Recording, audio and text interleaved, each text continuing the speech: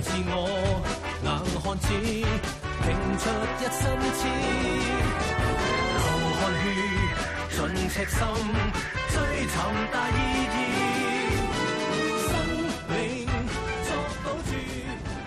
Welcome to Police Report for the final episode in our series on taxi malpractices. First up tonight, touting and the exploitation of tourists, followed by passenger selection. Please pay careful attention to the very useful advice in case you are ever a victim. Let's take a look.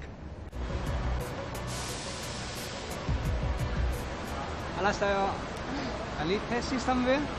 Oh, yes. I need to go to this giant hotel. Giant hotel, $200. Oh, so expensive. No, you know, this is now peak hour and the fare is higher than usual. Oh, really? Yeah, come on. Okay. Okay.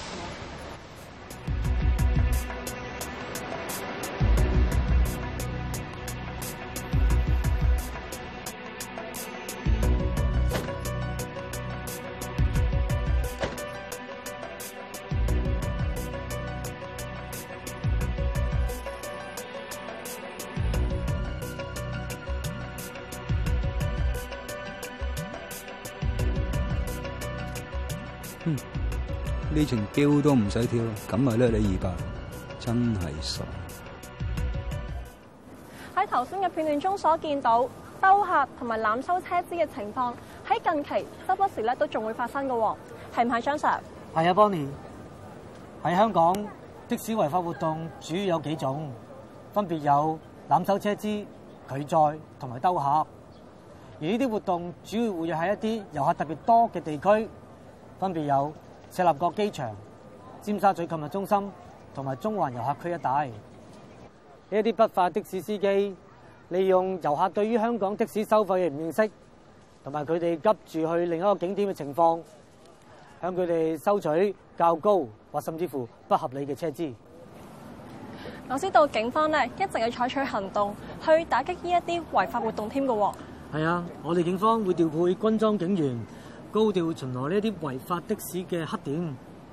另外，我哋都會採取放蛇行動。喺過去1年，喺中區，我哋總共拘捕同埋票控咗77名的士司機濫收車資同埋拒載嘅罪行。喺其中一件案件裏邊，1名的士司機喺1星期裏邊俾我哋拘捕咗2次濫收車資，最終判罰6星期嘅監禁同埋罰款28,000元。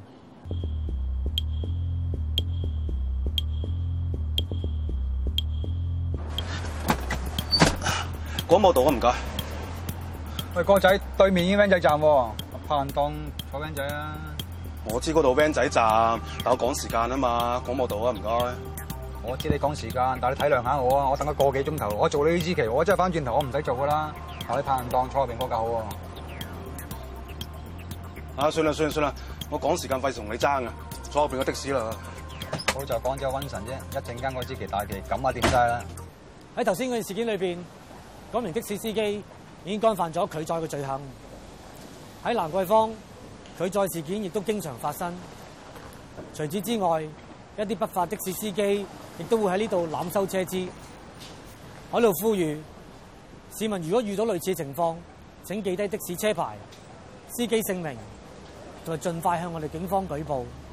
另外，我亦都提醒咁多位的士司機，拒載、兜客、濫收車資，根據香港法例，一經定罪，最高可以被判入獄6個月，同埋罰款5,000元。As I said at the start of this series, the vast majority of Hong Kong taxi drivers provide a perfectly adequate and acceptable service and are safe drivers.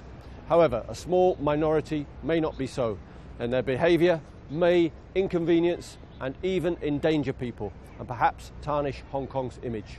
Please help us by promptly reporting to police any of the malpractices that you've seen in this series, including details of driver and vehicle. Bye-bye.